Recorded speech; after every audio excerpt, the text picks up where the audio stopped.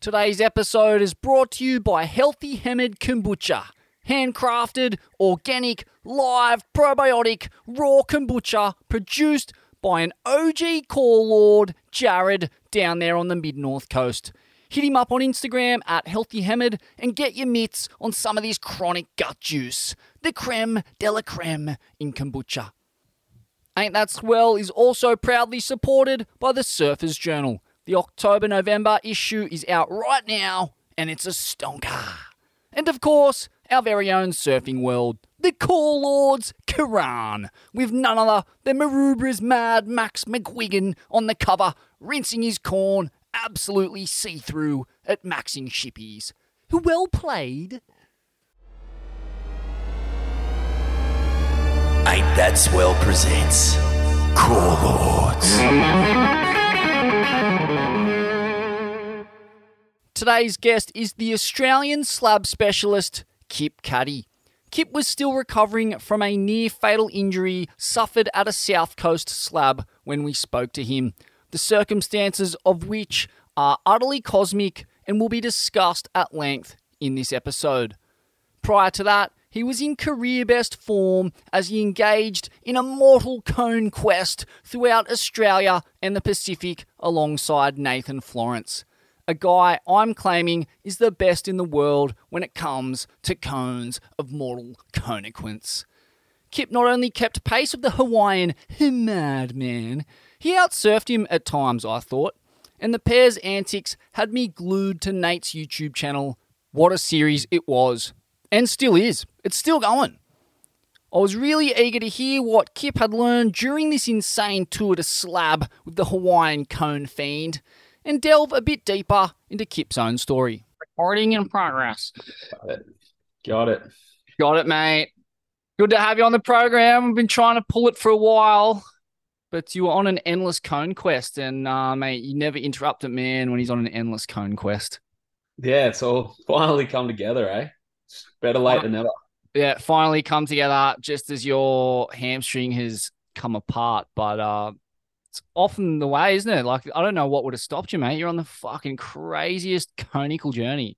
It's definitely a pretty funny one. Like, I feel like an injury is like almost the time where you get to rest, and it's just like, oh, I actually don't have to worry about checking a forecast or going surfing or doing anything. Like, I can actually just chill out and not worry about surfing for 2 minutes. It's pretty funny. Yeah, man. I was wondering about that. Like, how do you go getting yourself up to surf waves of the sort you and Nate were chasing on the regular? Like, do you get kind of burned out from it? Or, I mean, I guess at your age and with your skill level, like, you probably just love it. But fuck, man, like the toll that must take on your body and your mind and your fucking cortisol and adrenaline levels. Fucking hell. Yeah, it's such a funny one. Like, we'll hit a bunch of swells back to back, and then like it kind of all catches up, and then it'll be like, I don't know, maybe 3-4 days max, and you're just like, the itch is just back straight away. It's just a funny one because I don't know, yeah, you get so burnt out, but it's like 2 days at home and you're like, all right, where am I going now? I'm fired up again. Like, yeah. And talk to us about, like, you know, in those kinds of conditions, what is your mental state like? Like, are you just purely trying to avoid injury? Like, how do you balance out, getting the waves you want, sending it, but staying safe? Because it seems to me whenever you're around those kinds of waves and you're talking to people who surf them, the attrition rate is so high. Like, there is so many injuries so often. How do you get the waves that you want to get, but keep your nose clean at the same time? I think as you dive into it a little deeper, you start to pick your battles a bit more, and you pick your moments of when it's time to really push it. And like, even for an example, this year we went down to Shippies, and there was definitely waves. It was 12 foot, little bit of chop through it, but there was still sick barrels on offer. But I just looked at it and I'm like, for what I'm going to get out of today, opposed to the risk there is, it's just not worth it. It's like you kind of just want to be waiting for those days where it's a freak swell, it's super clean, and then you kind of just want to put everything on the line. I guess but while you start kind of getting used to surfing heavier waves, it's like you kind of just want to be any opportunity you get, you just want to be surfing and getting a feel for it and getting your boards right. But once you get to a spot where you're feeling comfortable and you kind of just you're waiting for those moments, and then you just putting it all on the line when that comes. Save up all the sends for one big send. Hey. Yeah, that's exactly right. And like, if you hurt yourself, you kind of want to make sure you're doing it in a moment where you could get the glory you're chasing, kind of thing.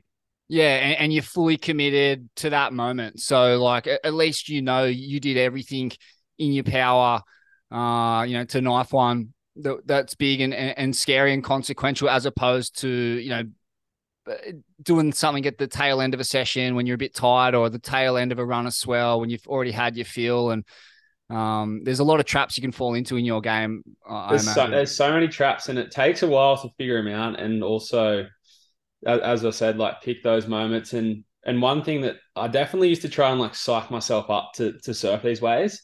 And as I'm getting deeper into chasing swells and starting to get the hang of it, it's kind of like the opposite. I want to be just like really mellow and kind of taking it all in, and not just kind of amping yourself up to just send a slab or something. Like, you kind of, because when you get all pumped up, I know you like used to listen to some heavy music and stuff, and then you'd kind of just end up just skitzing out, and you wouldn't be reading what's going on as well. Whereas now it's like the opposite. You kind of just want to be slowing everything down, and because in these sessions, there's always only like 2 or 3 waves that are the waves. And when you're looking at 100, 200 waves a session, trying to figure out exactly what that wave is as well. So yeah, I don't know. It's an interesting battle, and you kind of just always trying to keep yourself in check. The zen of slab riding, the zen of cones of mortal consequence. I like it. It's so true, man. Like, at the end of the day, if you're super fired up, like, you're not really thinking straight. There's that kind of balance between what is it, like performance and arousal state, like where you kind of reach maximum peak performance. It's a balance between being too aroused and not aroused enough. You kind of need to maintain the Yeah, for zen sure. to a degree. Like, if you getting super super fired up and aroused, like, that's when you definitely make those little errors where, when those like crazy moments all come together, it's purely you're just in the flow state, and there's almost not even a thought process. It just kind of, it's more like you just feel it, and it just kind of comes together. Yeah, Yeah, it's it's so definitely good. fascinating. And what you're saying there, like, there's only 2 to 3 waves in a session of 100 or 200 waves. That's such a good point, because in those kinds of conditions, you're often looking at waves.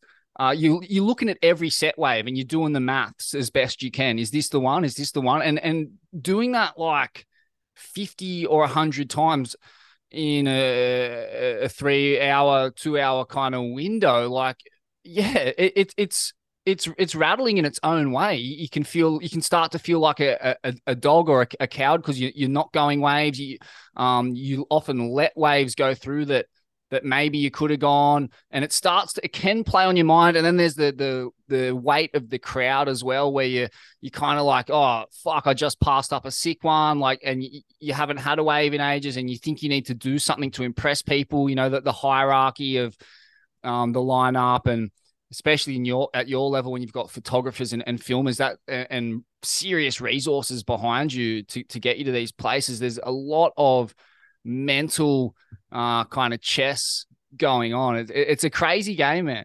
Yeah, it's like a Jedi battle. You kind of trying to, like, I don't know. It's a funny one. Because that wave is going to come at some point, and when you're at these like big wave spots, and it's the day of the day, there's probably 10 other people that have got their eye on that particular wave as well. So that also comes into it, and it's like, yeah, it's just, I don't know. It's interesting. Now I'm starting to surf more and more epic days and waves around the place. You kind of like, you want to go to these places and get that magic wave when it does come through. And yeah, it's definitely, it's a chess game, navigating the lineup and throwing some curveballs in, and just trying to, like, yeah, I don't know, get that moment you're after. Yeah, that's a whole nother layer I didn't even think about. Yeah, you're up against surfers of a similar level who are super elite, who read the ocean just as well as you. So yeah, often, you might have to dummy guys into waves and, sell them on like ones that aren't that good. And yeah, that's It's a whole nother level of it. it's so funny too because sometimes you get these crazy swells and like those games can sometimes even happen before the swell even arrives. Like people trying to figure out which spot to go to and where's the spot and like coming into a swell, my phone just gets blown up. Like you get so many calls from everyone just like psyching, pumped up, and it's a pretty funny one. That's heavy because a lot of these people, I imagine, are your mates, but at the same time, as close a friend as you are to those people, like if you whip one of them into your spots, your coordinates, like the chances are he's going to have at least one friend with him, and then immediately, like your chances of getting that wave you want, they just begin to halve and halve again, and that's Yeah, awkward. That's exactly. And awkward. and and these days that you're waiting for, like, it's not as if they're just coming around like all the time. Like it's so far and few between actually getting a good chance to kind of chase down that cone you're after. But yeah, so when they do come around, it's you do definitely feel guilty sometimes, like not answering calls and just trying to keep a lid on it. But it's kind of all part of getting that moment you're after. Yeah, I mean, it's your passion and your livelihood, and that's just the reality of where surfing is at now. That there's a lot of people that want those kinds of waves. It's a pretty new phenomenon. You go back 10, 20 years, and pretty much all the waves that you guys are surfing now were bodyboarding only. But that's changed so much. And fuck, man, there is nothing worse than surfing waves of this kind of consequence with a heavy crowd on them, as you just found out. Yeah, it's definitely it's such a tricky one, but like you never just want to discourage people from trying to get their wave of their life or having the session of their life. But yeah, it's definitely a tricky one for sure. Man, it was so heavy to see what transpired with your injury, given the role you're on. I felt like you were building such crazy momentum, and you'll come back bigger and better than ever. But it was just such a crazy run. Like you and Nate chasing slabs all over Australia, and then yeah, at the end of it all, you kind of have this little break, and then you surf in what is a fairly, by your standards, I would say, fun day at Depot, if there is such a thing. Yeah. But yeah, like talk us through what actually happened there, and yeah, how you feeling at the moment. Yeah, well, yeah, like you said, we scored, we pretty well scored a fair few of the premier breaks here in Oz, kind of close to as good as they got. And we each session we're kind of getting sick ones, and then went over to Indo, kind of thinking the season would fire up there, and it was kind of just like a lot of medium fun swells, nothing crazy. So it was almost like a bit of a holiday, and then just cruised home. And a few of the Groms that I'd hung out with over in Indo just happened to be down on the south coast getting a feel for it for the first time, and they were out from Hawaii, and I was like, it's not going to be a giant day, but let's definitely go check it out. Like it's probably one of the best ways we have to offer. And yeah, it was a huge learning curve in the sense that like just because it's not as crazy or as big as I've surfed it, it still deserves like a lot of respect.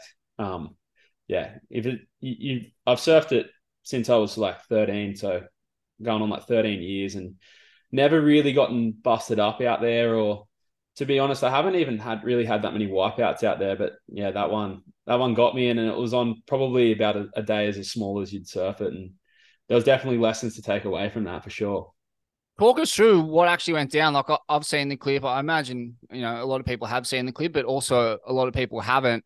Yeah, I mean, talk us through. Yeah, just exactly what happened. Yeah, I was kind of I went out there on like a really short board because I wanted to see how small a board I could ride that day, and it turns out it was just a little bit too small. And then so I gave one of the Hawaiian Groms had my board that I normally ride out there, and he got a bunch of sick ones. I was like, yeah, let's keep getting waves. And then he got a really good one. I'm like, oh, I might grab one now. And I grabbed the board, paddled out to the lineup, and like literally sat there for a second. And there was a set, and I think there was a couple of waves before it that were a bit smaller, and everyone was little bit further in. And then I paddled out to the wave I caught, and no one was really. I was just happened to be in position, and I've dropped in, and I think the lad paddled for the wave before and just got caught out of position. Like definitely, it's a funny wave. You can think you're in the spot and you can paddle hard and it can just keep moving further in and just ledge under you. And I'm guessing that's what happened. And then he's just being caught out for that next wave as it's come through.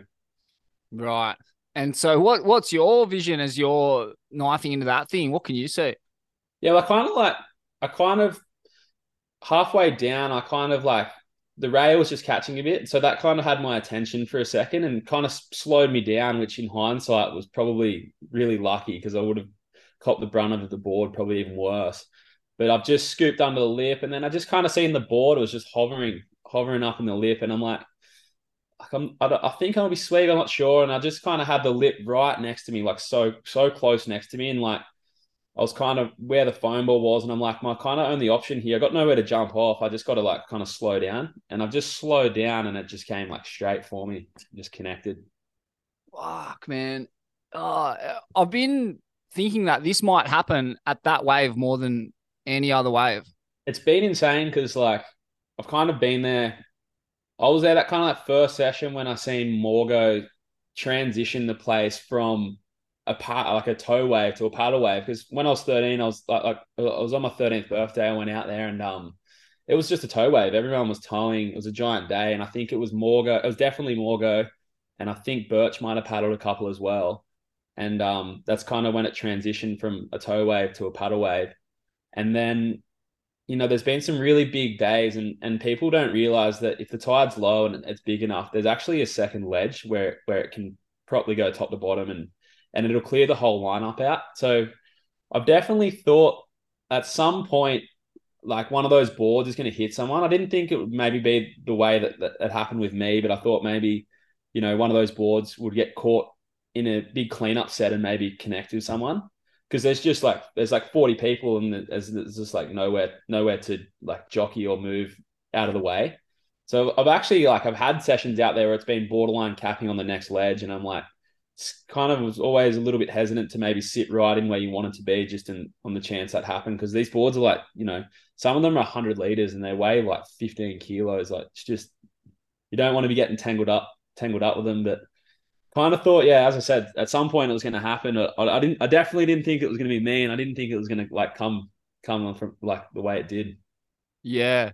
Yeah, I mean, and the other guy who springs to mind who's nearly had his head taken off out there was, Paul Morgan. The Lockie Rambouts, Paul Morgan, just like, a miscommunication on a seriously consequential wave. And Yeah, that was a funny one. I was there that day too, and like I get it because the wave is so skits, and it's like you're dealing with 15-foot waves with a fair bit of period behind them, and they ledge out and slab like a normal slab, and you got these giant boards, and so it kind of like it just frizzes you. Like people like it's like their circuits just fry out, and it's just like it's just a snap moment where you just swing and you're in this like weird zone, and they've just sent it, and Morg's happened to be on the inside, which is probably the guy you don't want to burn. He's like the godfather of the sport. There was definitely like heated words on that occasion, but they sorted it out, and Lockie kind of surfs the place as good as anyone now, and what he does is pretty crazy. But yeah, I guess the point is just the way it can play with people's minds, and like you literally pulls you so in the zone you don't even realize there's someone on the inside. Yeah, and they're coming from so deep, like fully backdooring it, pretty much hidden from view. Like I imagine in that situation with Lockie and Morgs, and it just goes to show, like they're pretty much the two best guys out there, or two of the best guys out there. So if they can get it wrong and nearly fucking kill each other, like it can happen to anyone. Yeah, for sure. And like that, it's not as if LeGrom was like an incompetent surfer. Like he packed a sick one that day and got like, got properly coned. Like it's just one of those things when you're caught out and that board's that big, there's not really a way around it. Like, That's the craziest thing about that joint, man. I mean, obviously the wave is insane. It's basically a heavier version of pipeline, but then because there's no real chip, like it's and the way it ledges and moves so quick, it trips me out too how it goes from like the lump of ocean, when you're looking at footage of it, it looks 4 foot, and then when it ledges, it's like fucking 10 to 12. It's such a trippy joint. The footage you see is like so crazy, but then when you're actually like on top of the peak and you're about to drop in, like it just looks so much more steeper and bowled out than any clip ever will give it justice for. But yeah, it's like I've seen some of the best guys in the world come down that break and just be like, just tripping, like spun out on it. Yeah, imagine trying to knife waves in that size range on like minimum like 8.0 kind of surfboards. It's a crazy fucking concept. Like, especially when you think that, like the way slab surfing's developed kind of from bodyboarding and the lines they were taking into them, riding 40-inch pieces of foam and like, scooping in on the smallest possible equipment. And then you guys are riding the exact same wave on 8.0 boards. Like it seems almost impossible. Like the algorithm or the maths of it doesn't really work, but you guys have figured out a way to do it. It's so crazy because like that day that I did get busted up, I took a 6'8" out there because it like from the car park probably looked like maybe 6 to 8 foot. Ended up maybe getting a little bigger, and it got a bit better as the tide dropped when we got out there.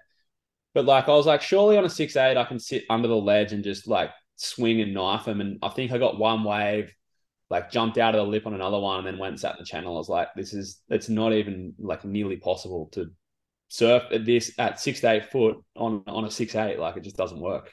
Yeah, and I guess the only entry point into that wave on boards bigger than that is just like it's not going to fit in the cupped out part, so you just have to go from behind it and completely backdoor it, pretty much. Yeah, it's definitely the easiest way to kind of take it on. Whereas like I guess if you're not familiar with the break, you might just try and take it on the peak because you feel like going deeper might be harder, when it's actually kind of the opposite.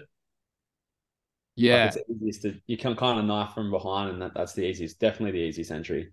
Fuck, it's so crazy. And it being the south coast of New South Wales with, you got long period swells, but it's, like it's pretty open ocean. Like they're coming at the ledge from all different directions. And like to be able to, I love talking about this wave. It just trips me out. Like to be able to position yourself on such a dynamic wave like that and backdoor it and knife it on a board that big. Fuck. Yeah, like definitely as well. I got so much respect for the guys like Morgo, and there's Nathan Bartlett's, and you got all these crew that are on their forehand, and I just feel like that must just be a whole nother headache. Like trying to deal with that, the steepness of that, and the board that big, and then trying to knife it. Like at least us guys in our backhands, we can kind of like dig that rail in and just grab the rail and connect it. Like those guys in the forehand, they're steep and vertical, just have to go straight down, and they do it so well too. So crazy. And so what happened when the board hit you? Yeah, so it kind of like it was kind of it was all a little bit like hazy, but basically it just hit me in the head, and it was just like a gnarly vibrate, and then I was kind of like, it must have been right towards the end of the wipeout. Everything kind of just went black, and I just remember it felt like my head was disconnected from my body, and like if you picture it in like outer space, and there was like no body connected to my head, and then I was just trying to fight my way back into my head, like into consciousness. It was such a trippy experience in that sense. Like just I remember like I was out, but like trying to come conscious and like going in and out, and then eventually just used like every little bit of energy and just got back into my head, got to the surface, like signaled I was cooked. And then I just remember the boys being around me, and I think Shane rode like the first wave in, and he was there straight away. And I've seen him in a lot of situations where things have gone pear-shaped, and he's super competent. He's done the training, like, and so he was there. That was good. And then I think Russ came in and Lockie and all the boys, and they just made sure I was sweet. And then it was kind of set in like halfway in, because it's about a kilometer out to sea, so we had to paddle in, and that's kind of when it all set in. Like my hamstring started to get really sore, and I was kind of felt a little bit vertigo-y, but I don't know. It's a weird thing. I've never been like, I've had little concussions, but like a proper concussion, it trips me out, like how much you think you're okay, but you're actually not. And it just sparks me back when you see these guys on the football field and they just get KO'd and then they're like running around as if nothing happened. Yeah. And it's kind of like that. And then come that evening, everything kind of set in a bit more. Yeah, that's crazy, man. So essentially, you saved your own life. I've had some bad concussions, and I know what that feeling is like. You know, it's like someone fucking hits a gong inside your head. Yeah, that's what it was like. Yeah, It's it's like you're living crazy. inside a fucking Tibetan gong, It was and like and it was like it got like a triple vibration, and then next minute it was like I'm just getting to the surface, and I don't know what happened in that kind of maybe 10 or 15 seconds or whatever it was. oh man, But yeah, that's when the Hemi got done. So I didn't even feel that or realize that had happened until later. yeah, and I also know that sensation of trying to fight your way back into consciousness, but the idea of doing it underwater is crazy, man, because Yeah. you aren't in control of really anything. You're kind of just trying to create like the sensation of being present. It's hard to explain, but it's like you're just trying to regain consciousness, and it slowly comes back. But in that time that you're underwater, you're potentially like your mouth is open. You know, you could just be sucking in so much water and just sink. Yeah, it's kind of like reminded me of like like a dog fight, like just kind of going this way and I was going back that way and then just like wrestling back into it. Like I don't know, I like wasn't completely with it, but I just knew that it wasn't the time to not be conscious. Like I had to fight because I like as well. There was no ski out there that day, which we never circuit without a ski, and that's just another lesson that like because it's small doesn't mean it doesn't deserve, the I don't know, like as it deserves credit still, even like when it's gnarly. But it's kind of hard. It was a pretty trippy experience. Fuck, man. So glad you're okay. Like, I'm just thinking now of Kalar Grace, and like it's very similar situation really where, I mean, I guess he just got clean knocked out, but that's what can happen. Like, and they Yeah, had two water patrols there and they were on him within yeah. fucking I 10 guess that seconds. was the point I was trying to make. Sorry, I got a little bit sidetracked, but I kind of knew that maybe that the help wasn't there, so I knew it was. You can get at like out there, like sets are going off and everything's happening, and like you could very easily just slide under the radar, and people, mightn't even know that something had gone down. But I guess where I was lucky was people that were going over the edge of the wave obviously seen it happen and had close eyes on because they knew it connected. But like in my head, I didn't know that, so I felt like I was in the biggest like fight of my life, and I guess I woke up the next day and I'm like, fuck, maybe that's what it feels like to be a UFC fighter. Like that was pretty hectic. Yeah, that's crazy, man. Oh, fuck.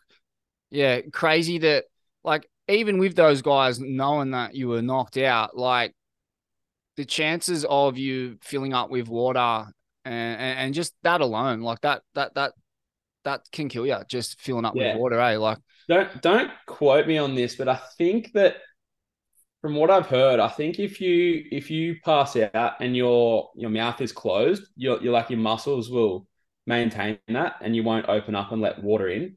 So that's an interesting little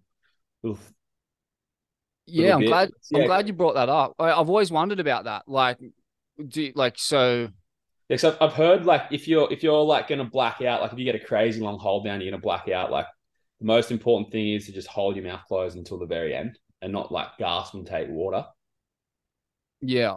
And so what was the aftermath of that head knock like? Yeah, it was like a good week, probably like those day kind of like 2, 3, 4. I was kind of like just really forgetting what was going on and just I think I mentioned it on Instagram or whatever, but basically it was just noises were just frustrating me, man. Like one noise was fine, but if there was multiple noises on the room, like it'd be really aggravating, which is just weird because I'm like not an aggro person at all. Mm. And so that was an interesting one. And then just getting off the phone and forgetting conversations that I had was definitely scary, but I kind of like just got on the program and just stayed kind of strong, and it kind of cleared. Yeah. And have they given you like a good protocol to repair any damage? Well, I think that's the hardest thing about concussion is like there's not that many answers of what you can actually do. Like I guess the thing they say is to just be staying off devices and not exposing yourself to bright lights and just being in a nice like quiet environment. It's kind of like the basically the brain just kind of needs time to repair and heal. But yeah, I guess if it definitely kept continued, I was going down the avenue of going to find people to get on top of it. But it kind of each day just got progressively better. Yeah. Oh, that's good, man. Yeah. Rest is key. Good sleep hygiene, like And not that's the looking at, thing. Yeah, I think you want to be getting that. You want your 9, 10 hours of good quality sleep. yeah. And making sure you're not looking at white lights and bright lights within an hour going to bed, and get on the fish oils and the turmeric and the CBD oil. And And yeah. the mushrooms. Yeah, I think they have a place for sure. That seems to be a lot of promising data, or at least like anecdotal evidence coming out of the guys who've had a lot of concussions around mushies and that. Yeah, I use that. Definitely not a plug, but that brand Super Feast, they have like a neural nectar. I just kind of like put that in my coffee every morning. I definitely notice I'm a little sharper when I'm using it for sure.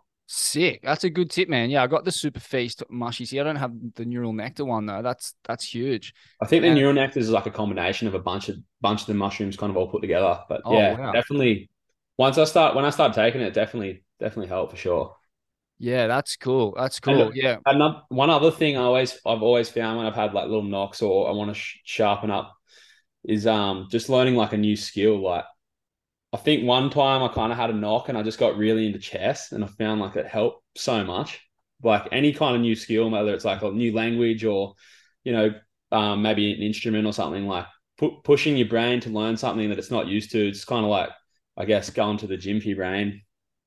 Love that, man. I love that. That's a great tip. Yeah. And I've heard oxygen, just getting as much oxygen to the brain as possible is really good. And that, I guess that's the theory behind why people go and sit in hyperbaric chambers and Yeah, uh, they're pretty epic, eh? pretty epic. I've never done that, but Wim Hof, I do a ton of that, and that's the same idea, just pumping heaps of O2 into the brain and meditation. That's the whole reason I took up meditation was cause of concussions. But man, that's good. Good to hear that you're on the mend. And the Hemi, man, also like talk us through that. Fuck, that was graphic, like your description of it that I read.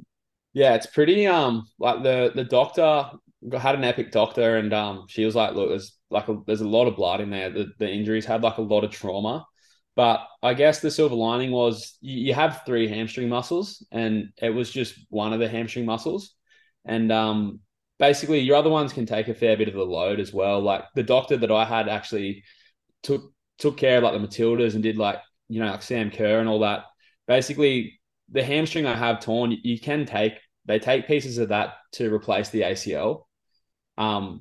But yeah, I guess the rehab is just like super crucial because if you don't do the proper rehab, you just end up with a whole lot of scar tissue and it becomes this ongoing problem. So if you don't, like those first few weeks are super important to get it moving, and then you just want to keep moving because I think as the fibers heal, they don't heal in the direction the muscles use. So you've got to use the rehab to show the muscle like which way it needs to work. So then they'll actually essentially turn and then strengthen. Hmm. It's yeah, pretty crazy. Like obviously, I know every time you get injured, you end up learning a bunch of stuff, and you come out of it better and stronger. But it was definitely it's about without it coming off the bone, it's pretty well as bad as you could do a hemi.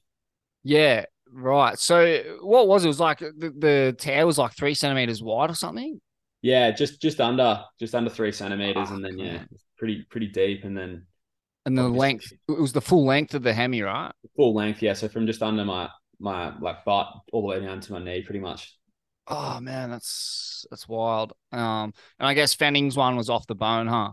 Yeah, I went. Yeah, it was. It's a longer recovery, but I think the doctors kind of thought. She said like before I got my MRI that it's not maybe the worst thing because what they do is they just hook it back on. Obviously, it takes a lot longer to recover, but then that's kind of it. Whereas this is like, I guess it's so deep and so long that yeah, you're dealing with a lot of scar tissue, and I guess that's why I've just been just smashing the rehab as much as possible, because I feel like you get one shot at it, and if you don't kind of get it right, it just becomes an ongoing thing. Yeah, scar tissue is a bit of a nightmare in that respect because it creates so much extra bulk on the injury site, and then that just hampers movement and flexibility, right? Yeah, it's pretty good though. I haven't like I just did some testing this morning actually, with the guy who's taking care of my rehab, and it's kind of it's back to half the strength of the left leg. So now it's probably done the healing phase, and it's just back to like doing as much strength as possible. And then hopefully, yeah, hopefully in a month I should just be all good to go again. Wow, that's magic, man. That is magic. All right, well, let's get into the great Australian or Australasian cone quest, even. We'll work backwards. You mentioned you're at Deserts recently or before this injury happened. Talk Yeah, us through, I mean, obviously a bit of a slow Indo season, but what's going on at Deserts? It's been a while since I've been there. It was a fucking dude, zoo there, and I can't imagine what it's like now. the place is so insane. It doesn't even. It seems like some old school time warp. There's like you're out there, and it's just like dog eat dog. There's not really any order. Like there's punch ups in the lineup every swell. You're just like, this is so crazy. This doesn't happen in Australia. Like the stuff I'm seeing, I'm like, I picture this is what it's like to go surfing back in the day. Like it's just Yeah. It reminds me of like I've seen shit there that was like it was like I was in a kind of real life cartoon strip. Like because every like kind of elite guy there wears so much of his personality and his style on his sleeve. So yeah, it's just like it's where people are almost like an exaggerated version of themselves, or it just attracts that kind of character. Like, some of the Brazilian wizards out there, and then I remember, just a classic like Chris Ward clinic, and him and Eddie Blackwell. Like Eddie was out there before that, just putting on the craziest clinic as well. And they've had a bit of beef in the past, and then they kind of crossed over but missed each other. And then it was Wardo's shift, and just like a 5 hour yeah. fucking tube fest. And like you're just seeing like surfing, amazing surfing. But yeah, it's dog eat dog, and it's radical, man. Like it's full Mad Max shtick, like reverse burns, like getting reverse faded, like like reverse called off or something. I don't know what you call that when someone's on your shoulder going, I'm going this cunt, like some psycho Hawaiian. You're like, fuck.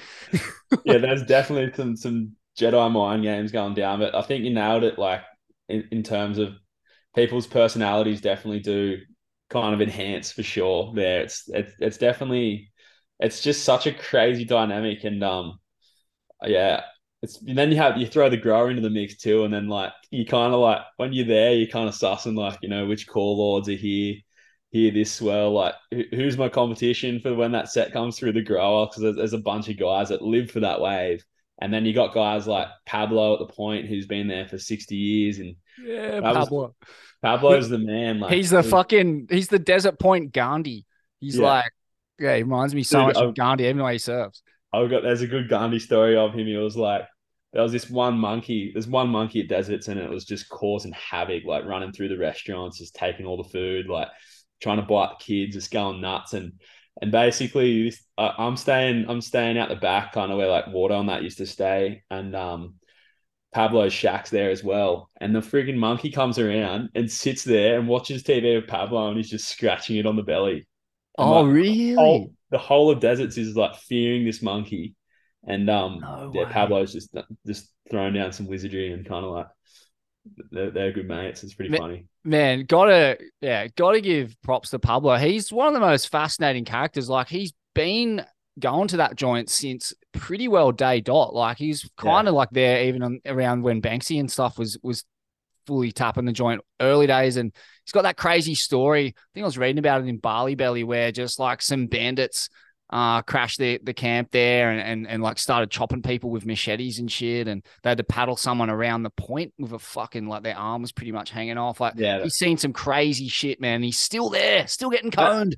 that stuff that's what's so crazy about it, is like crazy stuff like that still happens there, and it's like the most beautiful chilled out place. But like I've been out there and seen like one of my buddies is a Moroccan have words with like a Brazilian, and then next minute I think one of the boys smashed a bottle, and then the Brazilian's got like a machete off the wall, and it's like what's going on here? And then the locals are always the ones that come in and just simmer it all down. They're like, all right, he's either like you're leaving now. But like it's just one of those places. It's in Lombok. It's a different culture over there, and it's just kind of I don't know. It's so special though. It's like such a sick wave. It's completely iconic. It's so classic, but it's fucking lawless. Like there's, if shit goes pear-shaped, no one's coming to break it up apart from the locals. But, they're pretty, that they're limited in what they can do at times, especially if, there's a couple dudes just fucking punching on or grappling on the beach. And it's scary. Like if shit goes south there, it can spiral in such a heavy way. I don't know how I don't know how people get to this point over like just fighting over a wave. Like I just like it always blows me away how like people think they're in the ocean or whatever, and it's just like just get the next wave, dude. Like, do you really want to spoil your whole trip with some feud you got going on with this guy, or do you just want to get us? You want to get coned from top to bottom? Like, kind of trips me out how people just end up in that kind of rut of like just like flaring up over waves. It's interesting. Yeah, and I've never seen people flare up more than at that joint. I don't know what it is about it, but it's just like it's such a crazy free for all, as you said.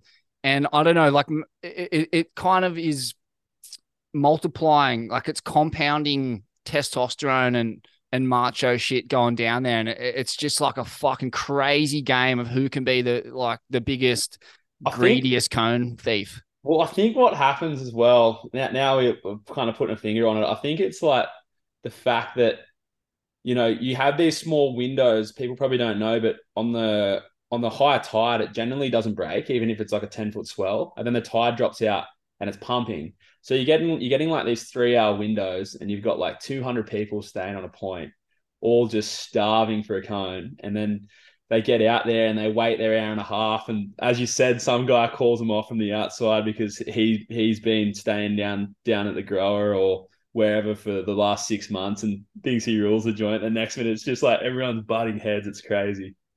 So crazy. And so the grower, yeah, I mean, fuck, when I first started going to deserts, I feel like people were only just starting to surf it. Like I can remember watching it cooking, looking like pipeline with no one out. But again, like, surfing's come along in leaps and bounds, particularly in tube riding, and to the point now where there's like a proper fucking crowd out there.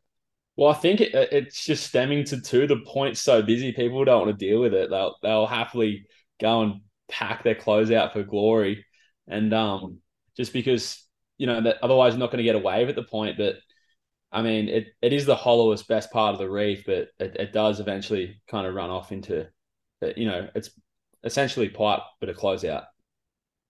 Yeah, totally. Closeout. Yeah, with the odd doggy door. Oh man. And so yeah, onto all the stuff with Nate. Like, man, how did you guys get to know each other?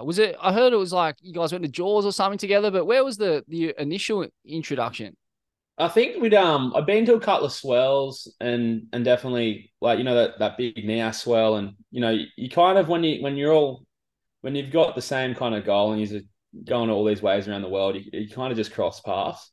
And then I remember there was, I think he was pumped to come to Oz or something, and there was like a good shippies paddle day, and we went down to kind of Tassie, and it was just, I don't know, it's kind of clicked and got along, and then we just took on Oz together through this year. Right. Okay. So how did that was, you guys went to Coney's first? Was that the first leg of that kind of journey? I think we had the stint down in Vico.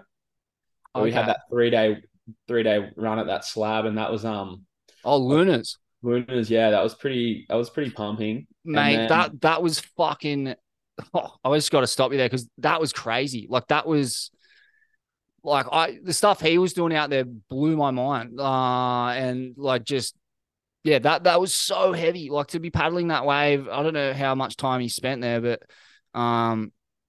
that wave is like Fuck, it's barely paddleable, eh? It's a fucking crazy It's boog slab. it's like it's a funny one. I think like as each day went on, we kind of like it was really hard to paddle and stay deep. Like it would just give you so much speed that it would be so hard to get like you'd be getting crazy ones, but you'd be in the pocket and like not getting tubed. And I guess each day went on and we started to figure out the conditions more and more. And I think we've definitely figured that there's definitely moments where you can paddle it. Like it's definitely skits, but I wouldn't say it's any skitser than kind of trying to knife a big one at depot, but a similar kind of thing. But then it just turns into a bit more, it steps out and it's a bit more mutant and unpredictable. Um, but I think there's still more work to do out there. I feel like Oh, we both like we definitely got a couple, but there's definitely more meat on the bone for sure. mate, and no doubt you guys will find a way to nibble it all off.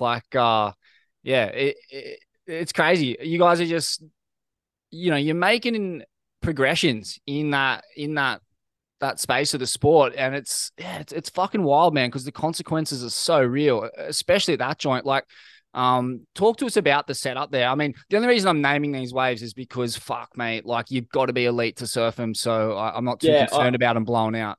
people definitely tweak out, especially with a few of those waves. But like you said, these windows are so small, they're so remote, they're so dangerous. Like if someone really wants to put in the effort to go surfing, bloody go get one, go get a sick one. Like Fucking oath, mate. yeah, like The waves of this kind of consequence, like for sure, you can rock up on any swell and wait your turn, and you'll get the chance to go as many fucking eight yeah, foot things as you want, pretty much, if you get in the rotation. Like I just don't think that generally there's 0.1% of the surfing population is up to the task, so they yeah, and protect that's what themselves. that's what I think as well. I'm like, if you know, if you're in the know and you know about it and you really want it and like it is pretty gnarly, like go have a crack. I don't know. It is there for everyone, but I get both sides of it as well because then you have the scenario where it might end up like a depot or something where it can get dangerous, but it's just like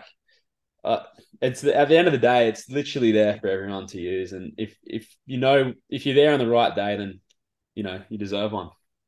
Yeah, go pay your respects. Meditate on the entry point and hold a vigil in the cave overlooking the wave. Say your prayers to the relevant gods and local oracles, and then go fucking try and knife one. Yeah, and then just you can save your content and put it up when it's all flat, and then let people try and figure it out for a little bit. Yeah, fully, fully.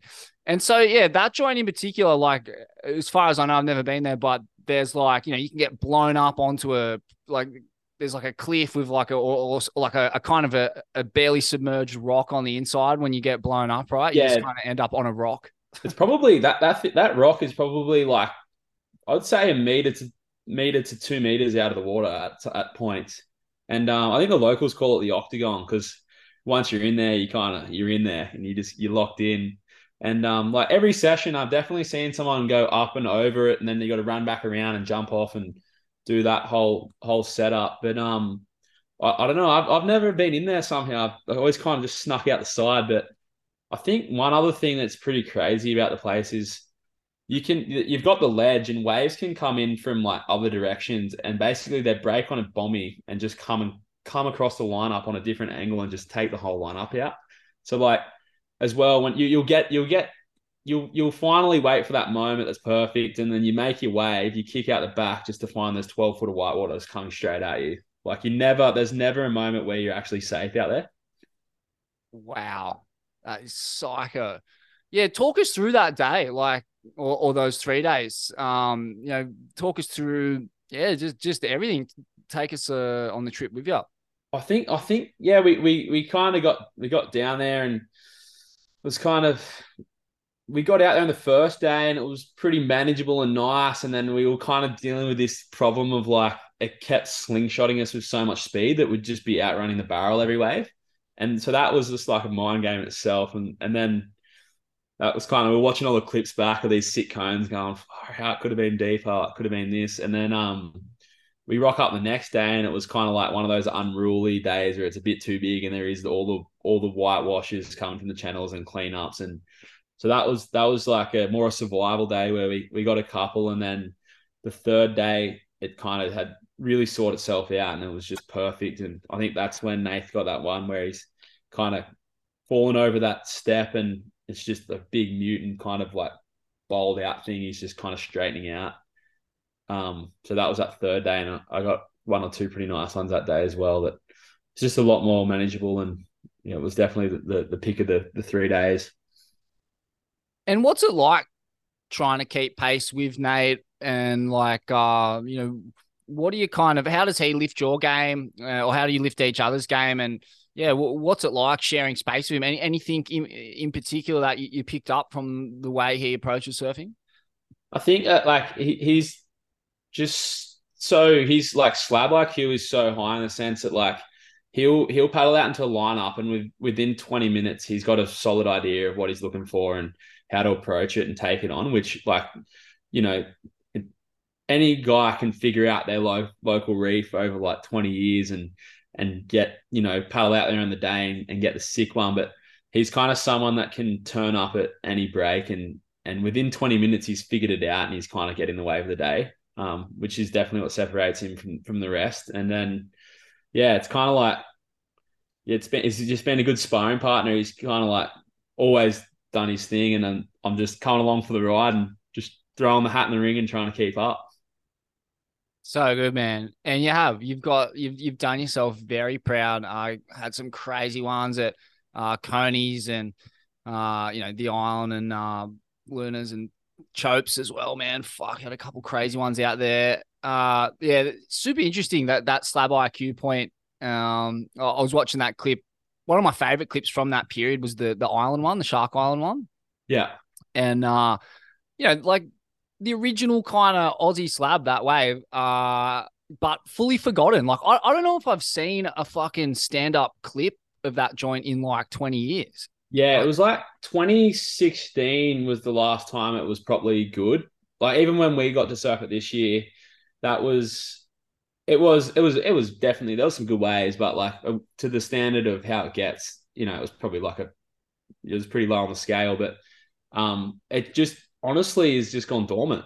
But they've ramped up the Shark Island Challenge for next year for the bodyboarders. I reckon they're putting there's a bit of hype into it. I feel like the island's just starting to come back to life, which is sick. Oh, sick. They'll be lighting some incense and keeping vigil. Yeah. Yeah, that's pretty crazy. It was a weird one though, because during COVID, like the Cape pumped and it's literally the same swell direction. It likes it all the same. It's just around the corner, and the island has never really got good. It was always maybe a little bit too big for the angle of the swell, or something was always just not quite right. But it seems like just over the past kind of 6 months or so, it's starting to come back to life. Such a sick wave, man. Like one of the GoPro clips that Nate had in that is so rad. Just like such an open big pit with you can kind of see a little boil on the end, but it just made me, just remember how sick that joint is. But it's funny talking about that slab IQ thing. Like he goes like the worst wave ever. His first wave out there is so comical. It's like goes a 5 foot inside closeout and just basically face slaps. Like looks like something I'd do. And that's what I mean. Like it was like he went from that first wave and then straight away, then the rest of the session he was just on. Like it's crazy how quick he picks up places. And I guess Luna's was, people have been hitting that joint for years and years and not gotten close to what he got within a couple of sessions. You know what I mean? Like that's just the difference between your good guy and that kind of really elite level. Yeah, that was what was tripping me out. I'm like, fuck, he can't have surfed this joint before. And look at him like I remember he gets this crazy high line through like a real fucked up one, and just his ability to kind of stay flexible and adjust his line in situations like that is pretty much no one on earth that can do that. What do you put that down to? Like, what do you attribute his slab IQ and his ability to surf that well in those kind of situations? Obviously being from pipe is why, but at the same time, like watching him position and like just what are the key attributes that enable him to really navigate these kinds of waves well? I reckon just like the awareness of kind of like what's going on around him, and then also just the amount of time he puts into, you know, he's. I've kind of taken that on a little bit from him as well. He doesn't sit still. You know what I mean? Like if it's summer over in Hawaii, he's over here, or he's just always. And it comes back to kind of like that momentum thing we were talking about earlier. You start to build momentum, and you just keep building off that, and that's when those moments start to come together. But I guess it's just how much time he's putting into surfing these waves, and just his awareness of them. Mm. And that genuine love for it. Like there's nowhere else he'd Yeah, rather be than stuffing himself into some weird, wonky mutant orb. yeah. It's just the freaking love of surfing, eh? Just wanting to get a cone. Lives for the challenge of it, as you do. And it's sick, man. I got to say, like growing up, surfing was not at this point yet. When I was a grom, like the boogers were the guys stuffing themselves into fucked up orbs, and surfing was I still point breaks and shit, pretty much.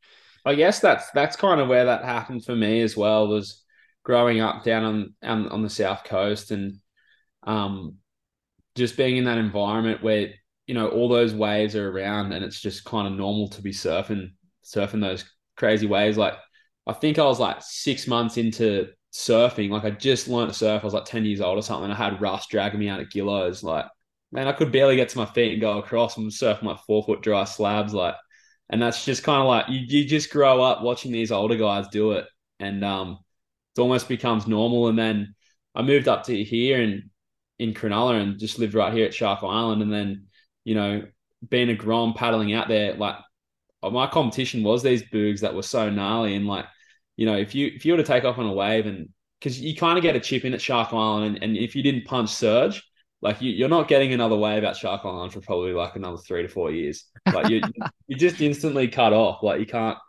if you mess one up. I think my very first wave was at like 6 to 8 foot, like proper East Shark Island day, and mate, I was fearing for my life coming into surge, and the bodyboarders just faded me, and I was just like fearing so hard. So yeah, it's definitely pretty interesting. Wow, that's wild. No way. He just cooked you in a psycho one at the island.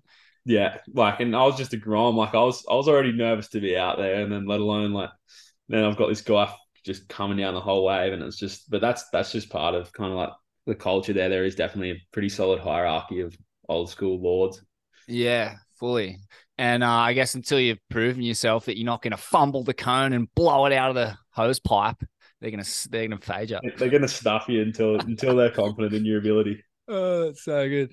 Yeah. So, uh, the island and where else, mate? You went on such a crazy journey. Yeah. So the Coney's day, or that swell. Fuck, you got a couple of sick ones, like paddle ones, out there, like really sick, man. I remember just one like not like a super big one, but super technical, super deep, like right across the foam ball. And yeah, so that that swell, that is the one that Dylan Longbottom gets really injured. It was, yeah. So we had that Shark Island day. I think Nate went over to WA. We then like met back, and we spent a couple of weeks in Tassie, and we got like 3 days at Chippies.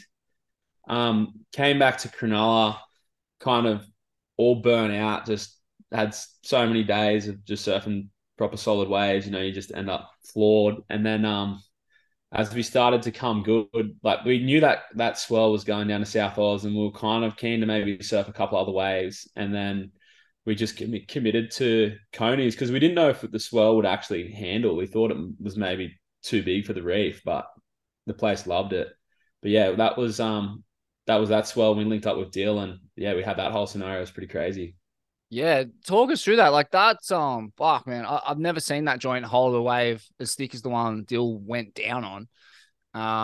But yeah, what was talk us through that session? I think to me that was like probably the most life-threatening session I've been a part of. Like it kind of had that feeling. I think Dill was kind of the only one that did fall off on a big one, and kind of like, he had thick padding on, and you've seen how much damage happened through the padding because it's just got these like, they're like javelin pinnacles that point up off the bottom, and that's what makes it so dangerous. When you don't have a flat bottom, you're just dealing with like a whole different kind of ball game. And yeah, it was definitely like once Dill went down like that, we already knew it was like proper crazy. And then Dill went down first wave, and then it's just kind of like, there's no room for error today. You got to be completely on.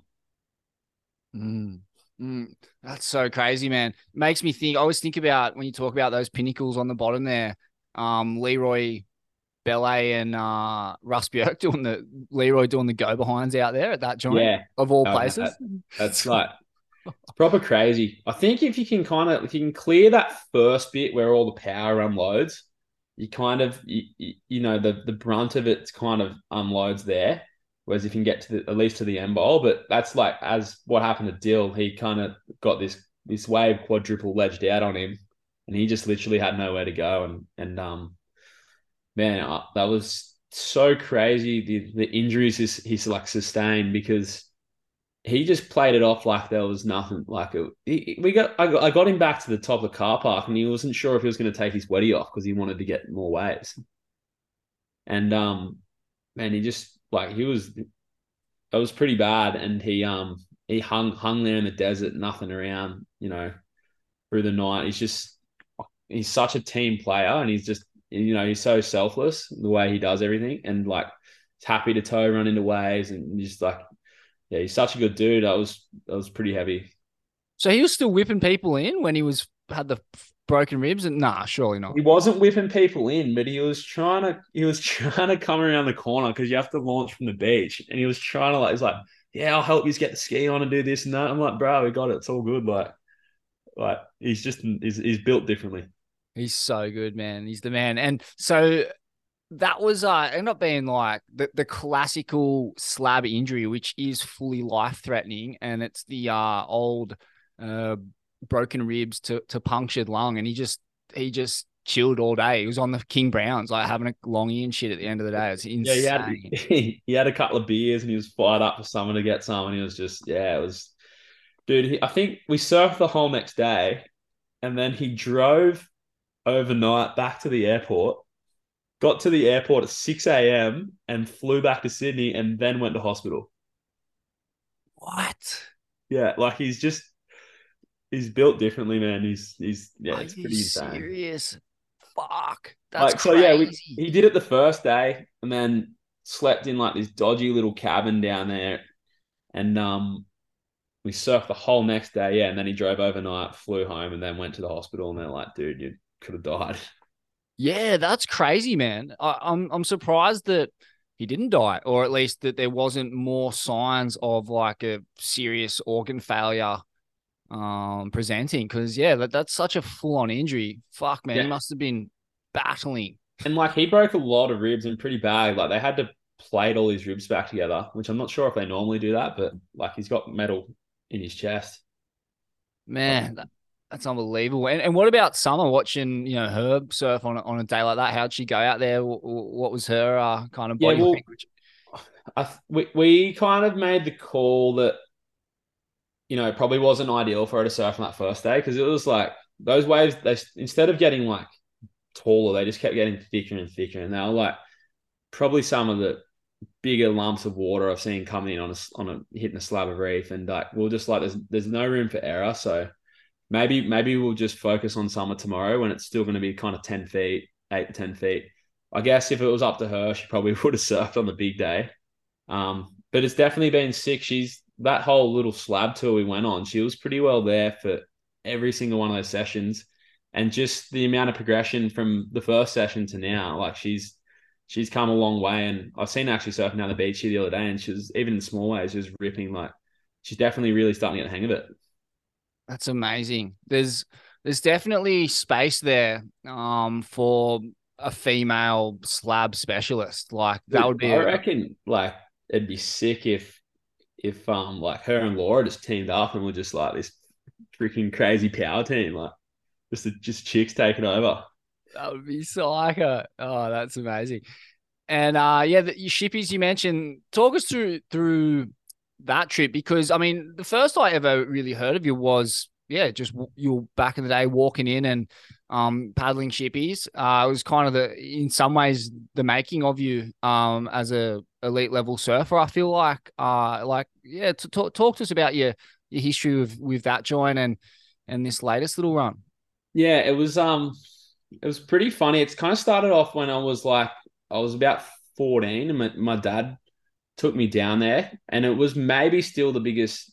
It was up there on par with the biggest I've ever seen shippies, and like I just nabbed a little one in between, and I ended up being so light that the wave just brought me up and sucked me over in the lip. Like I drew the right line and everything, but I didn't have the weight behind me to ride it, and it just took me over. And yeah, I kind of.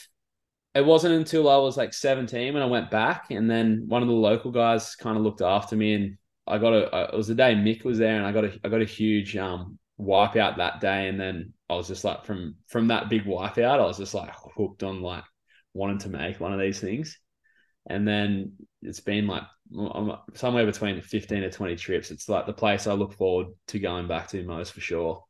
It's like so beautiful. Yeah. And you can tell that you've put in a lot of time there because in that clip with Nate, you put on a clinic out there, I thought. Or you outsurfed him. And yeah, just talk to us about that wave itself, like how your kind of understanding of that joint has developed over the years.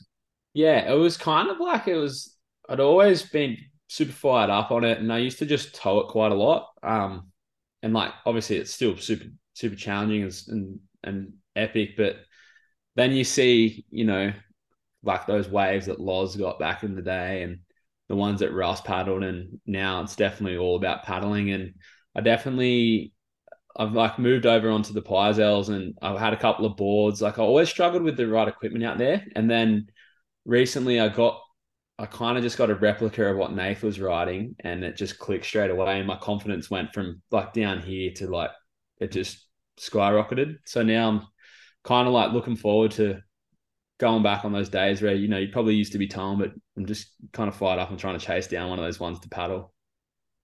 What are some of the attributes of the equipment that you're riding in slabs? I mean, obviously it's going to vary from wave to wave, but what are you looking for in a board, generally speaking?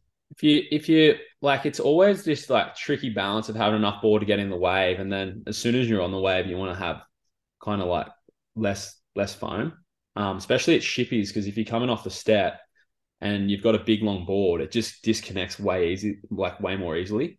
Whereas if you have something that's shorter, you can come over that step and kind of control the board it sticks to your feet better. And so it's about getting like enough volume, but not going too long, and just getting something you feel stable on. Like I think a lot of the boards out there, they almost have like a double concave under the front foot, and that just keeps it so connected, which is just so bizarre because if you look at any surfboard, like no board's going to have a double concave under your front foot. But that it just kind of connects and holds in, and definitely thinning out the rails and making it nice and low, and basically you're just having something that's going to sit in the wave and you feel comfortable on. That makes sense. Yeah. And yeah, shippies, and then there was that Chopes mission, and man, you did really well out there. I thought like that was a kind of pretty blown up swell lot of crew. It was that kind of I think I'm thinking of the right swell. Yeah, it was like it was meant to be the code red that was like 10 foot. Yeah. But man, you still managed to, like, we're talking at the start of the program just about having to manage lineups that are just packed with top end talent. Yes. Yeah, I think me and Nath went out super early, and everyone thought it was going to be like 15, 20 feet. So everyone was really like, me including, was like pretty cautious to just go sitting on the ledge because, on these big days, sometimes it can be an hour before like a 20-foot wave comes in. So everyone was on their skis, kind of just sussing the vibe. And then Nathan was like, fuck, there's no one out there. And he's like, there's perfect 10, 12 footers just rolling through. And he's like, he just jumped on it. And so I just got out there as well. And then he just got straight into it. He went and sat like way further in on the ledge and he racked up like 2 or 3 big ones straight away. And I was kind of like playing it on the cautious side, like sitting in there, but like keeping an eye out the back in case, you don't want to be getting sucked over on 20 foot at Chopes. Um, so then eventually, after a little bit, got a bit of confidence, got in there and nabbed one just before everyone kind of realized. And, you know, a bunch of crew, it was just such a weird swirl that it was just so overhyped from Surfline that like it was code red and it's going to be like Friday the 13th and going to be this giant kind of event. And it just wasn't. And a lot of crew got stuck in that like kind of toe mindset. I got offered the rope, but I was like, oh, it's pretty heavy. I've been here in swells where I've seen guys paddling on like bigger days than this. Like, I don't know. It was an interesting day. Yeah. Nate was like real off it, it seemed. Yeah, I The think toe circus. to be honest, I think a lot of crew were, but that's just like this modern day age of like slab surfing and big wave surfing, and it's just like it makes those those days where you score these crazy perfect waves with no one around just so much better and more like special. And that's Yeah. the thing. There's like these spots are so blown out, but for as blown out as these spots are, there's like there's literally crazy slabs out there that people aren't even surfing. Like if you're willing to put the time in and go look, like you'll find stuff. And I think that's what Nathan's kind of switched to. He's scoping out new places. He's finding new ways. He's got that sick YouTube channel. Like it's definitely if you want it, there's more out there that isn't being done. Yeah. And on that day at Chopes, like, can you explain how it works? So if when it's like in that 10 to 12 foot range, you're on somewhat of an inside ledge compared to where, say, a 20-foot wave could break. Is it? It's not. Yeah, it's the same ledge, but there's so much water in the wave that if you're in on that ledge and you're trying to duck dive it, there's no chance you're getting through the wave. Like you've seen it happen, and people have literally died from getting sucked over backwards at Chopes. It's it's like there's just so much water in those waves that you need to be motoring quickly, and if you're way in there, you kind of done. There's that famous Ted Grambo shot, that guy on the cover, and he's just like holding his board going over backwards. Have you seen that photo? Yeah, yeah, It's like that. That's kind of like that's what happens. yeah. Fuck. I mean, you can't attempt to duck dive those, that's for sure. What is it possible just to swim down on the bottom and grab onto a coral head and survive it that way, or would you get ripped up still, you reckon? I feel like that's the it's probably it's a tricky one though, because then what you're gonna like just bail your board. Yeah, I don't know. There's so much water, like it's so deep behind that ledge, and then the way it breaks isn't like any other wave. It's just like this giant like soup bowl, like just folding around this like piece of reef. I don't know. It's such a trip. It's so crazy because from memory, I've only been there the one time and it was small, but there was like maybe one kind of 6 to 8 foot wave that came through. And it's like it wasn't like you saw like a line coming. It's not like you see lines on the horizon. The thing it's like just someone pulls the fucking plug out and suddenly this thing starts draining way harder than any other wave and it goes all black. It's like a different color as well. And a fucking trippy joint, man. And that's exactly what it's like. And that's why like that day I was kind of still cautious. Like we had this sick little window, but I was like, this place can easily throw, like it can be 10, 12 foot and it can throw like a 15 foot, 20 foot wave just out of nowhere. And as you said, you don't see them coming. So I was like definitely on that cautious side, but Nath was just straight in there. Like he was like, there's no one out. It's pumping. Perfect. Like on the inside, I'm like, yeah, it's far out. But it's like it's just, there's nothing like it. It's like worth going there just to watch it. Even if you're not going to surf it on those big days, like just go out there and check it out. It's just so insane. Man, what a marvel. And that was also the day Tom Lowe got injured, right? I think it was the day before, a little warm up.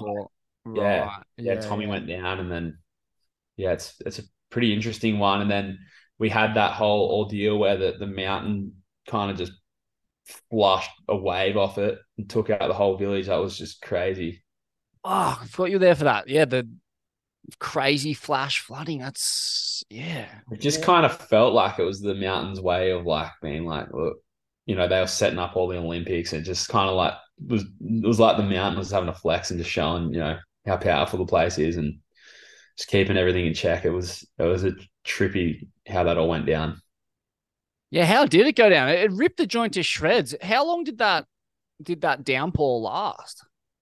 It was just real. I think it was a couple of days, but there was just like an hour of just like it rained all night, and then there was an hour of just real heavy rain. And then I just remember Chrissy Bryan just running in from out the front of our place and being like, "There's cars floating in the ocean. There's cars floating in the ocean." And we all looked at him like, "What are you on about, mate?" And we walked out. There was like 9 cars just on the reef, and one of them was floating in the channel, just out into the abyss. Like it was crazy to see.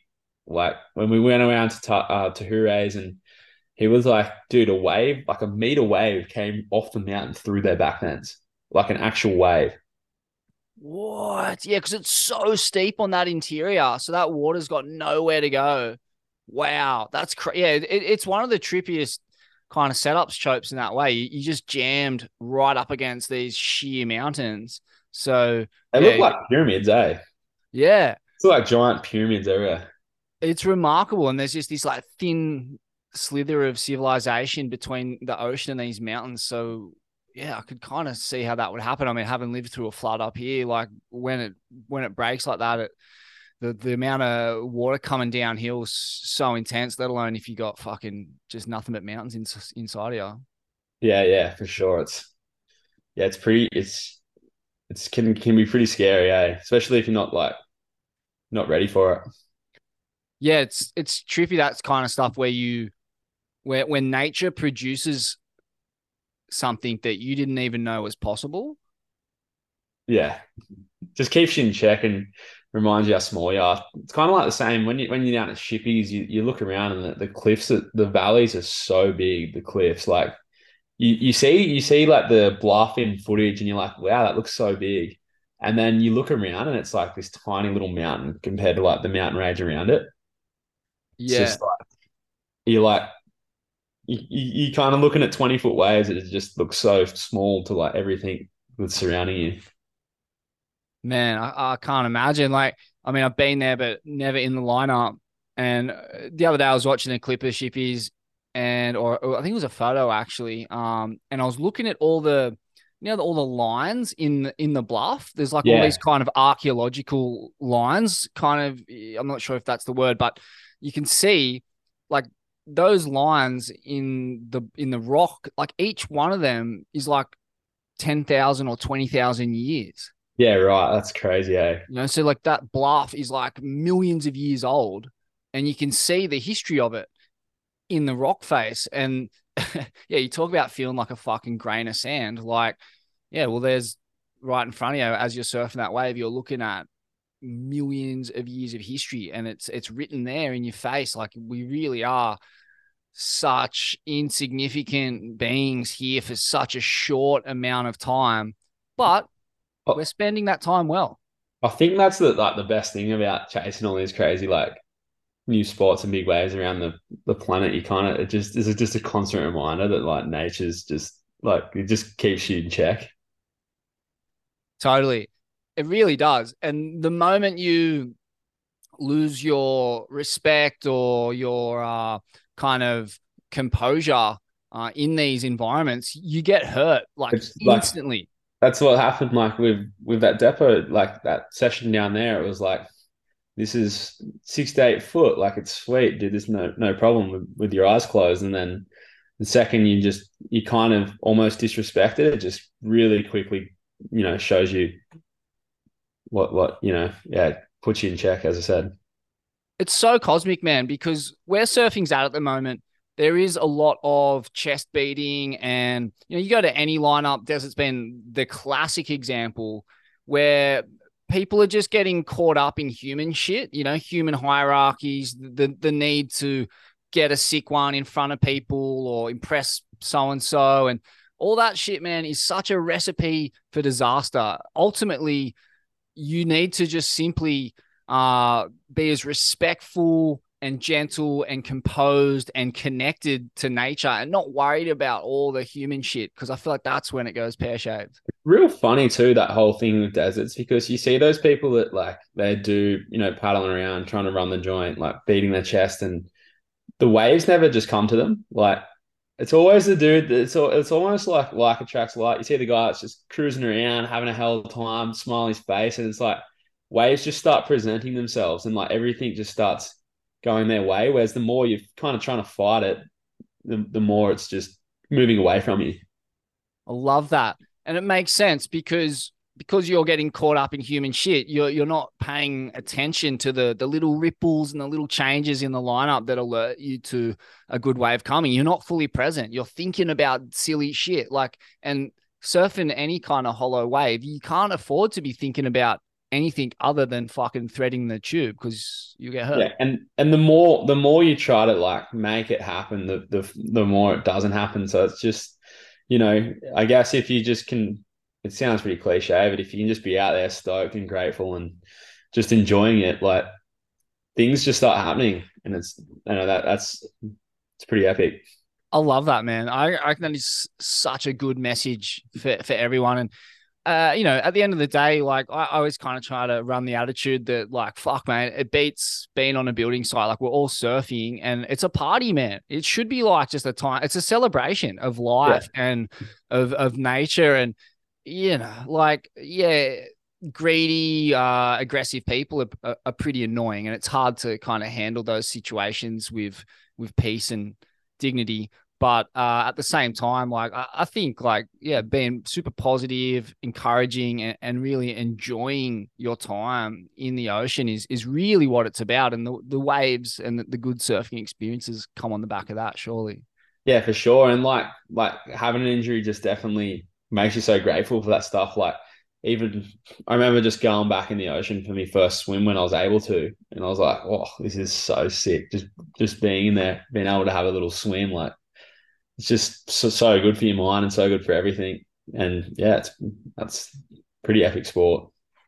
Totally, man. It's a privilege just to be able to charge up. Like that's the way I see it. Like it's kind of, there's just something mystical in the ocean, the ions, the salt, the energy that's being created by this insane storm somewhere. Like all those things combined seem to have the that energy seems to pass on into us and allow us to live kind of positive and energized lives. And when it's not there, you notice it. Like, fuck, man, it's very easy to fall into a slump or a depression just because that's been removed from your life, and it provides so much energy. So I guess it's another reminder to really take care out there, because once it's gone, once you lose the ability to surf and be in the water, fuck, you know about it. Yeah, no, and it's almost a good reset, and it just fires you up, which is sick. Like, yeah, it's exciting. Man, tell us a bit about yourself too. Like, I thought you were from Cronulla, but so you're from the South Coast. Yeah, I grew up in I think my parents moved down there when I was like, I wouldn't have even been 1 year old. I got born up here in Sydney, and we moved straight to Ulladulla. And yeah, I spent like the first 14 years of my life down there, and that's where I learned to surf. And it's got all these crazy waves, and it's kind of really shapes your surfing. And it's just a pretty insane spot. When I was down there, I actually grew up horse riding.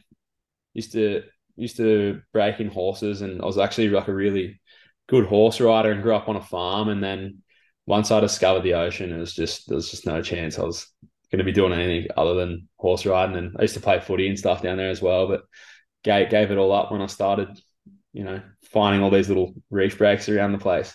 Yeah. Wow. That's crazy. Riding horses, man. That's some old school fucking Banjo Patterson shit. Yeah. That was breaking horses. Pretty funny, man. Like, it's just, yeah, it's pretty sick. It's like when you learn to drive a car, you never lose it. Like, I haven't ridden a horse for ages now, but I could just go jump on a horse, and had some pretty crazy memories. Like, used to take them swimming in the ocean down there. And one day I was like jumping it over a wave, and the wave just flattened the horse back on its back, and then had to grab another horse and spent like an hour and a half rounding it up because it was just so freaked out. And yeah, just those kind of things. It's just a different world down there to Sydney. It is, man. It's a magical place. That's yeah. Riding horses. I mean, there's some parallels with surfing just in respect to like, fuck, mate, you got to pay attention to what you're doing, because you get really hurt, and there has to be full respect given to the animal and the moods that it's in, and you have to fully connect with that creature. Just in kind of like it's kind of a good introduction to the world of really mixing it with nature in a raw way that can fuck you up. Yeah, and I've definitely had some moments where that happened, and like the craziest part about especially breaking in a horse or whatever is when the horse throws you off. Like the most important thing is you have to go get back on it, because if you don't get back on it, it's just going to be this constant thing where the horse knows it's can get what it wants. So that's pretty crazy as well, and it's kind of similar with surfing. Having a wipeout like what happened down at Doris, and then you kind of you just got to go straight back into it so it doesn't play with you mentally. And it's definitely pretty interesting. Like I remember one day I was like running through a bush on a horse, and I was a little kind of proper cantering through the bush, and I was like try to make it jump the creek, and it just stopped dead, just threw me like across the creek and into a tree, and just like took all the bark off me back. Like it was definitely pretty crazy. That's wild. Wow. And so who are the guys that you come up with like down there? So you mentioned Russ Björk. So he's like a similar age to you, is he? Yeah, we were in the same year at school. We had a few classes together and that, and we used to surf a bunch together down there. And then there was all the older guys like your Whippies and that, who super underground but probably as barreled as anybody. And then you have your guys like Morgo and Birch, and then there's an endless list of just really competent surfers down there that are just underground that people have probably never heard of. It is an endless list, and the waves are serious. Like they stack up to kind of anywhere on earth, really. So sick. And yeah, like there's this weird contrast there where like the people from your part of the world are real mellow, like real laid back, considering the kinds of waves they're surfing. But that again kind of goes to your original point that is really the mentality you want in those kind of situations. Yeah, for sure. I mean, they still definitely hold it down there, but you can definitely, well, I find that everywhere though, like you can kind of tell where people are from. It kind of shapes who they are.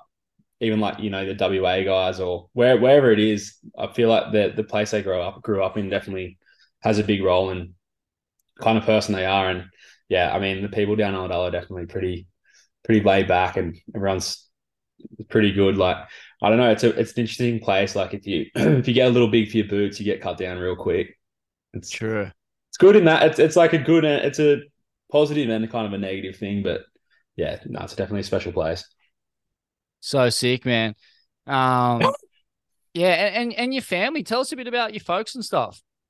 Yeah, they so my mum was the one who originally got me into horse riding, and they all majority of my family still lives down there. My dad is up here in Sydney as well. But yeah, like both Nan and Pops on each side are still living down there, but yeah, mum was definitely like responsible for getting us into horse riding, and kind of really enjoyed that, to be honest. And then yeah, dad pushed us hard. It was like when I started surfing, like I was pretty into it, but it was some serious like helicopter parenting going down. Like I remember being 14, and he dragged us up to Cape on like a big nor'east day and like towed me into a bunch of closeouts, got like a 2-wave hold down.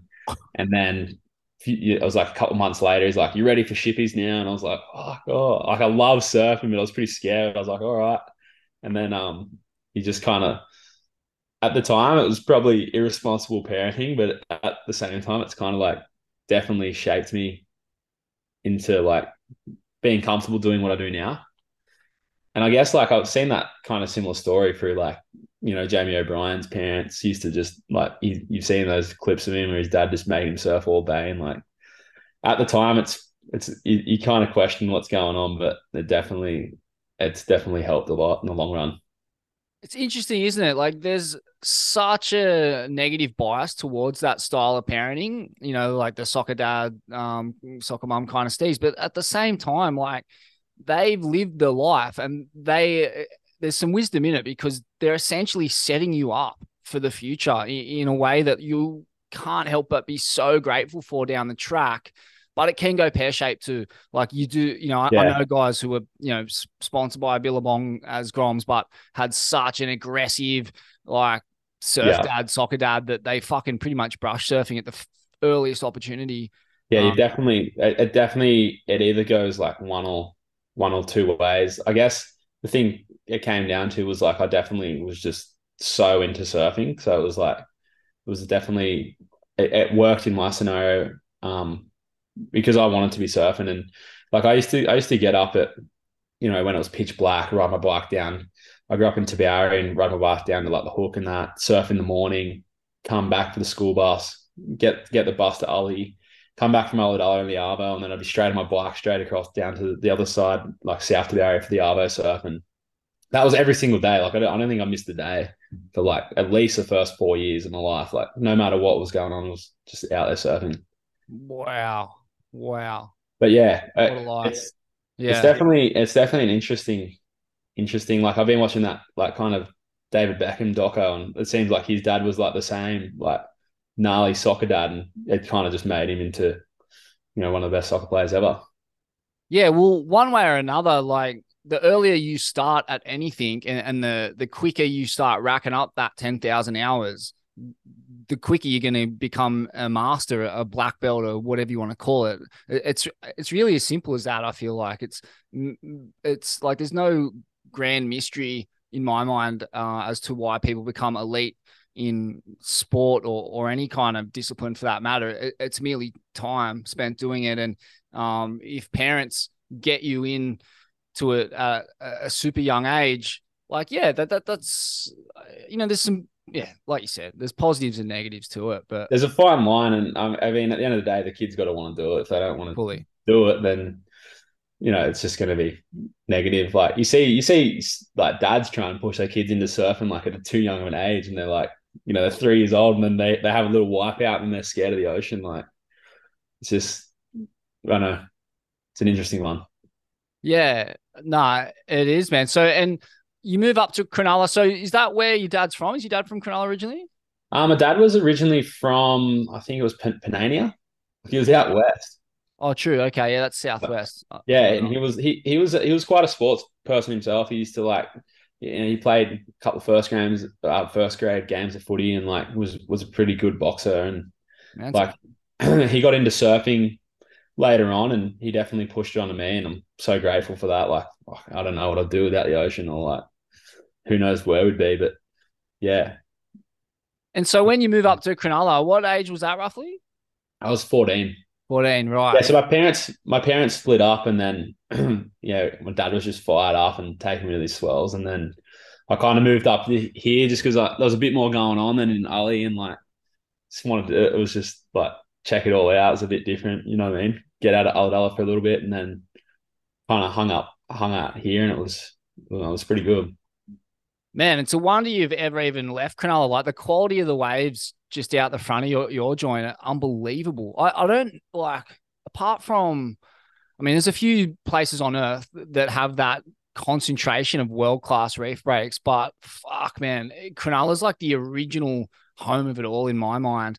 Talk to us a bit about some of these waves. They're all pretty well known. Cape Solander, fucking Voodoo, Shark Island, but like it's, Shark Island could be backdoor, Vuis could be pipeline, and Cape could be Cape's Cape. It's its own fucking beast. But man, like, yeah, so you mentioned, 14 years old, you're getting whipped into closeouts at the Cape. So yeah, when did your relationship with that joint begin? Well, yeah, that kind of happened just before I moved here, that first session at Cape, and came up, and I think Timmy B or someone called us up, and Mark Matthews and Kobe and all that were there, and then just kind of, I don't know, I should have had one of those guys driving me because my dad didn't know the lineup. My dad just whipped me into like a 10-foot north one, and I got a 2-wave hold down, and the third wave pushed me on top of the whole cliff where you jump off. And I think to this day, it's still probably the heaviest wipeout that I've had. But I don't know if it's just that whole thing of that first big wipeout and you get hit properly. It's kind of like just shocks you, and then you kind of get used to it. But that was the worst wipeout I ever had. And then I ended up moving up here maybe, 6 months later. And then, yeah, as you said, you discover there's so many ways. Like Shark Island has three different ledges, breaks left, right. You got Vui, you got another four reefs along from Vui, and then you got Suck Rock and Cape. And then the thing that is the biggest draw card for me now too, rather than maybe moving back to Ulladulla, which, I love it down there, but just having the airport so close, like you're 30 minutes to, and then you're flying to wherever wave you possibly want to surf. Like it's so insane. And you got the city close by. It's pretty, but it's still like, it feels like a bigger version of Ulladulla. It's still got this core underlying surf town. Like it's not full city slicker. There's definitely a pretty epic surf community here. Yeah, like in my mind, it's its own little city within a city, Cronulla. Like it's part of Sydney, but it's definitely its own little bubble. Like, and the guys that come out of there who surf, they've got a different skill set, Yeah, or at for least, sure. yeah. Like, I mean, obviously, guys from Bondi would go down and surf the Cape in these waves, and there'd be guys from Cronulla who would live in Bondi and who became really good surfers in our board riders club. But yeah, man, like you look at guys like Kirk Flintoff, Jezza Herback, like going back a bit, but Terapai, like all these guys are just such wizards in heavy water. Fuck, man, I was looking at this photo of Kirk just like the last couple of days at Vui's, and it's, man, it looks like pipeline. It's so big. I think people forget how big it can hold. Like it's like a Yeah. proper 8 to 10 foot. Like he's just standing straight upright in the craziest left cone.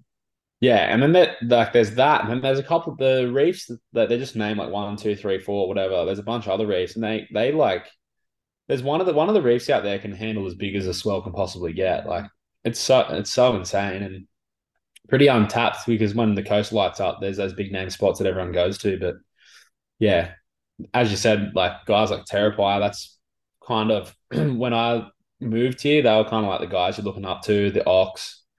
They were kind of ruling the place. And Terapai has moved up your way now, but up towards, I think he's in the back of Broken or whatever there. But yeah, he was probably definitely one of the best guys to ever surf around here. Yeah, he's up here playing mellow like percussion in some like jazz band, no doubt, some jazz fusion band, Yeah, living he's a living. living a secret double life. He's a wizard, some kind of wizard. Oh, man.